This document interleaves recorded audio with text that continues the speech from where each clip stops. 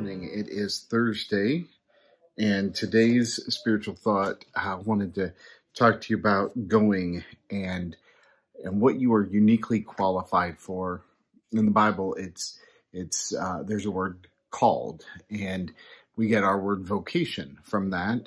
And I believe that God has called you, each of you, to a specific thing to make the world better. And you can do that specific thing better as you than anybody else can. Oscar Wilde once said, be yourself, everybody else is taken. And what is your call? What is it that God has called you to? We're going to talk more about that over on our Christ UMC Connect group and private Facebook group, or on our YouTube channel. If you want to know more, you can hear my family laughing. They're doing karate class right now. But if you want to know more, go ahead and check that out. I pray that you fulfill God's call on your life.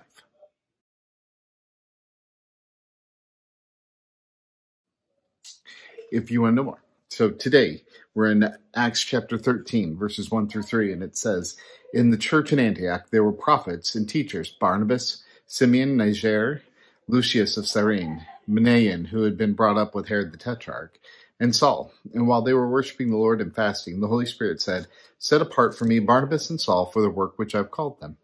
So after they had fasted and prayed, they placed their hands on them and sent them off." God's word for God's people. I'd say thanks be to God.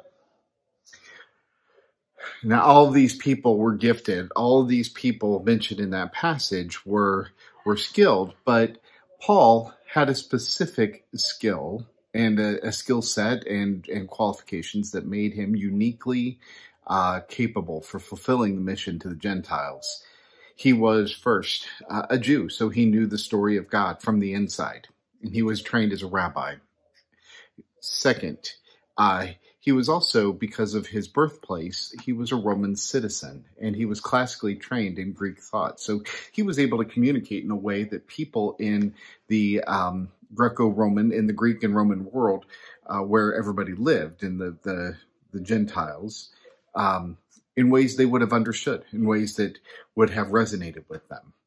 And third, he knew Jesus. So if he didn't have those three things, he wouldn't have been as qualified. But because of those three things, plus his character and demeanor, he was gifted as an apostle. He was driven for the mission, and the Holy Spirit sent him.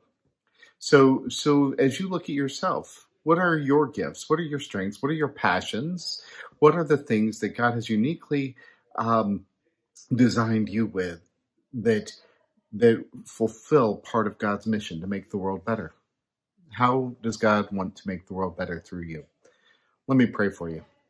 God, we know that you are working day in and day out to make the world better and better and better, to restore and renew. Please, God, use us for that end. In Jesus' name, amen.